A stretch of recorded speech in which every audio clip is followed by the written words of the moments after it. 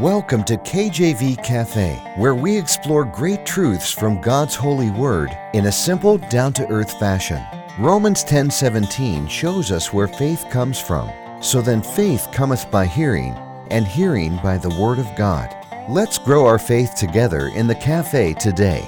Our program is hosted by Pastor Clark Covington and brought to you by Heartland Ministries.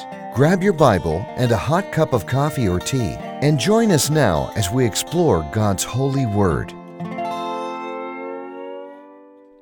Amen. Glory to God. Welcome to the program. Welcome to the cafe. Here we are wrapping up a multi-part series on David's instructions on how to praise God. You know, David gave us instructions in 1 Chronicles 16:8 that they almost preach themselves. Amen. If I'm honest, all I'm doing is just rightly dividing the Bible, just exploring great Bible truths. I'm not adding anything to it. I'm not coming up with anything original. I'm just giving you God's word straight. Amen. That's what I believe God called me to do.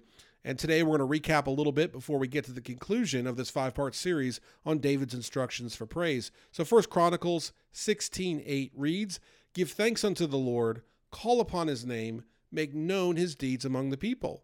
And so if you're a preacher, you could see this and say, well, that's a 3-part message. Number 1, give thanks unto the Lord. Number 2, call upon his name. And number 3, make known his deeds among the people. And that really is the crux of it. David says, do these 3 things to praise God. And as we looked at the scriptures throughout this week, throughout the 5 parts of this series, amen, what we see is that there's great depth to praising God and that there's an order to praising God.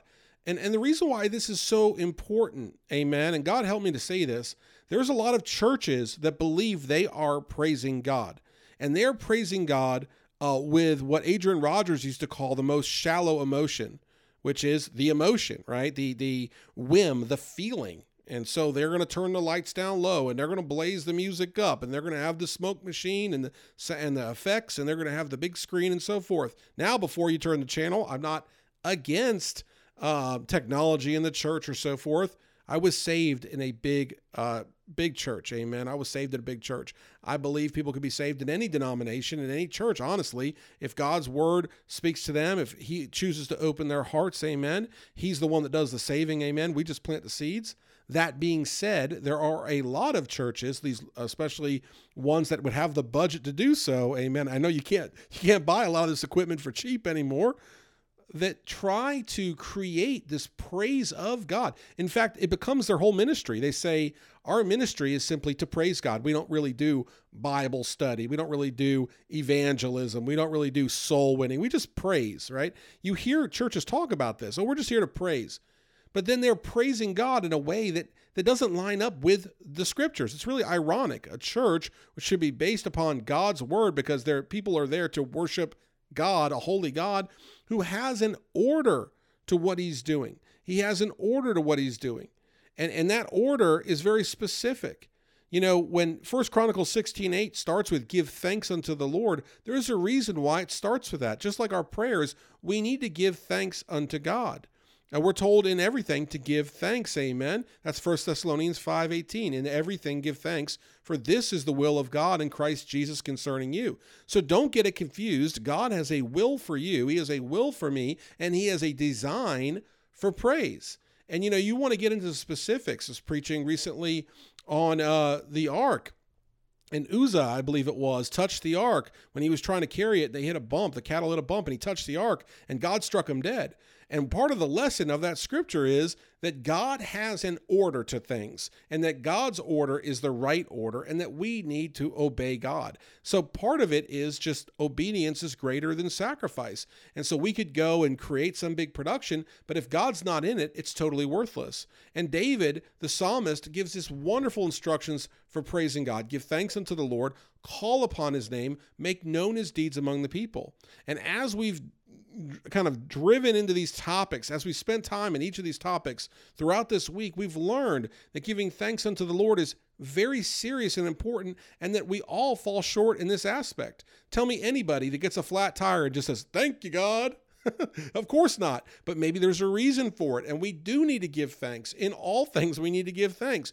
We don't know God's plan. Amen. I can look back in hindsight and see a lot of things that I thought were a negative that actually was God working in my life and blessing me, and I give him thanks for that. So we need to give thanks to the Lord. We need to call upon his name. We need to drive into that relationship with God that is so close that we can say we love the Lord, and our actions would then help mirror that statement, rather than saying we love the Lord and our actions say that we're a worldly, carnal Christian just yoked up with the world. That doesn't make sense. That's a lukewarm Christian, which the Bible tells us makes God sick. Amen. So we need to have actions that show that we're calling upon the name of the Lord. We need to have a closeness with God. We need to have a fellowship with God, because how can you praise someone that you don't know? That doesn't make any sense. I've not gotten that many compliments in my life just out of the blue, but a few people that maybe I don't know that well might have said something nice to me and I appreciated it, but in my mind I'm thinking, I've never even met them, or I don't even know them. It was very awkward, but don't worry, that doesn't happen too often. More often than not, people are making other comments to me, so don't worry about that. Amen.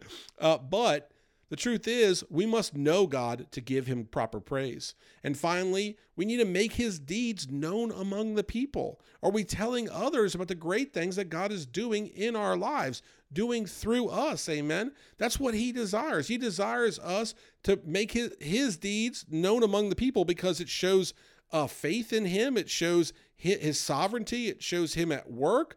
Oh, what a thumb in the eye that must be to the devil when we brag on God and we show people we believe in the real, true, living God after the devil's deception has been spread so far and wide across this earth that there's still people that say, hey, God is real. He's alive. Amen. He's blessing. Amen. I want to tell you what he did. God did this and God did that. And that's contagious, by the way. And other people will start getting on that bandwagon in the best possible way.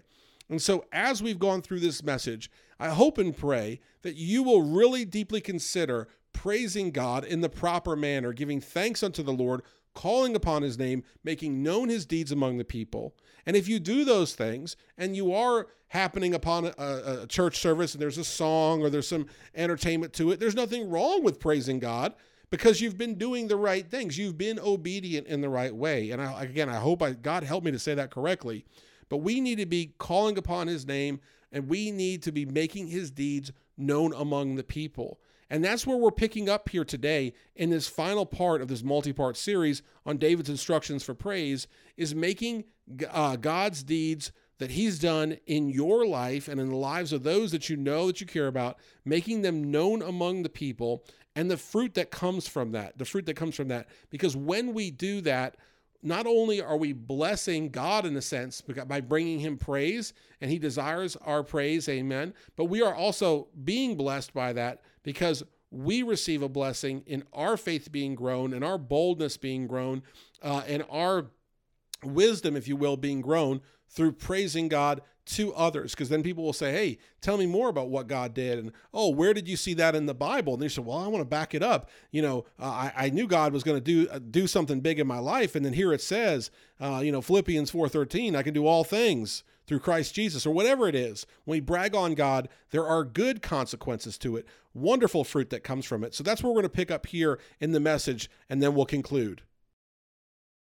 Whatever it may be, you've got to brag on God. You got to give God the glory publicly, and it will be a blessing, and it'll be part of David's instructions for praising God. Make known his deeds, and he will save others. I believe that. John 12:32, and I, if I be lifted up from the earth, will draw all men unto me. Now Christ here is mentioning the cross, amen, and the power of the cross. And as we speak on God, and as we talk about what the Lord has done for us, amen, what's going to happen? It's going to draw all men unto him. So as we give him the praise and point to him, not in some cryptic way, and not in some way that people will never understand, and not in some way that's obnoxious and will constantly offend them, though the gospel is offensive, but you don't have to be overly obnoxious, right? But in a way that's authentic, right? In a way that helps people understand. Someone may say casually, how come you don't drink, right? And you could say, well, let me tell you about what God did in my life. And I used to drink a lot, and I wasn't a good person. And I would get into a lot of problems, and I would have all kinds of issues and all kinds of snares. And I prayed to God, and he took that desire away from me. and so that I didn't have to drink anymore. And then he filled that void in my heart with his Spirit. And now I read the Bible and I'm at peace and I'm happy and I have zero desire to drink. And I benefits, I don't spend money on alcohol and I don't go into dangerous places at night and on and on. And I just love the Lord. I'm the same person Saturday as I am on Sunday. You see, you're not telling them, you better get right. You're just simply bragging on what God's done in your life, testifying if you would. And that opens the door for another to see that testimony and be influenced by it and look and say, you know what? God is so good. This God that this person serves, this God of Israel, Jesus Christ, our Lord and Savior, this one that has turned his attention to the Gentiles, that is saving the whosoever's, anybody, amen, that calls upon his name can be saved, and that he desires all to be saved. He desires all to come to repentance. That God is a good God, and I want to know that God, and I'm tired of living like I'm living. It's exhausting living in sin. The wages of sin is death, and people are reaping their wages every single day, not just physically, but spiritually. So when you testify to what God's done in your life, you give him glory, people can and will be saved as you lift the Lord up. Finally here, you'll be more grateful and thankful. You'll be closer to God himself as you called upon his name, and you'll help win souls back to Christ and even backsliders to get them back on fire for God. All of this when you go to God in praise through how David instructs us, by giving thanks to God, by calling upon the name of the Lord, and by making his deeds known to others. So interestingly enough, as we outwardly praise God and do these things in obedience to God, we receive much blessing, which is truly the whole core of the Bible. When we follow what God wants us to follow, he'll bless and he'll bless and he'll bless some more. And when we try to do it our own way, it never works. We have to bring God an appropriate offering. Think of Cain and Abel. We got to bring God an appropriate offering. And that offering is to live as God called us to live and praise him in giving thanks and calling upon his name and in telling others about him. And we'll be so blessed for it. Blessings that are hard to quantify, hard to even count, like gratitude. Gratitude leads to discovering God's mercy in your life. I've heard it said that gratitude and fear cannot coexist. If we are so grateful for God, we won't fear for our life, right? When we understand his sovereignty and his power, as we go to him in giving thanks, as David instructs us to do, King David, I should say, well, what happens? Well, we then become grateful to God and thankful to God. And what was a burden now becomes an opportunity, right? Things that we looked at and murmured about, now we thank God for, because we know that he put them there and there's a good reason for it. There's no better relationship to work on than the one of you and God. And many people, if they're told, you need to get close to God because you're all messed up, right? May not work. Obvious reasons may not work. But when you say, okay, to praise God, you got to be close to him. Then it's okay, well, I want to be close to him because I want to give him praise, right?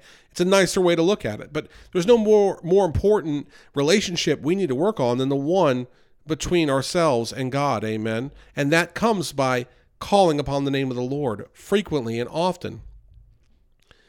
And also, too, you'll understand better as you praise God how important God is in your life and your purpose for what he wants you to do. And finally, you'll help win souls and backsliders back to Christ as you tell others about what God has done in your life. As you share those things, 1 Chronicles 16:8, give thanks unto the Lord, call upon his name, make known his deeds among the people. As you do that, you will win souls to him. So for no other reason, do it for that. Thank you so much for listening. I really appreciate it. Put this into practice. Take care. God bless. I'll talk to you soon. Amen. Thanks for visiting the cafe today. Our goal is to inspire you with the truth and depth of God's Word in a straightforward manner. Do you know Jesus? You can today. Visit kjvcafe.com to learn more about God's great plan of salvation for all of mankind. Until next time, remember, as Matthew chapter 6, verse 33 puts it, Seek ye first the kingdom of God and His righteousness,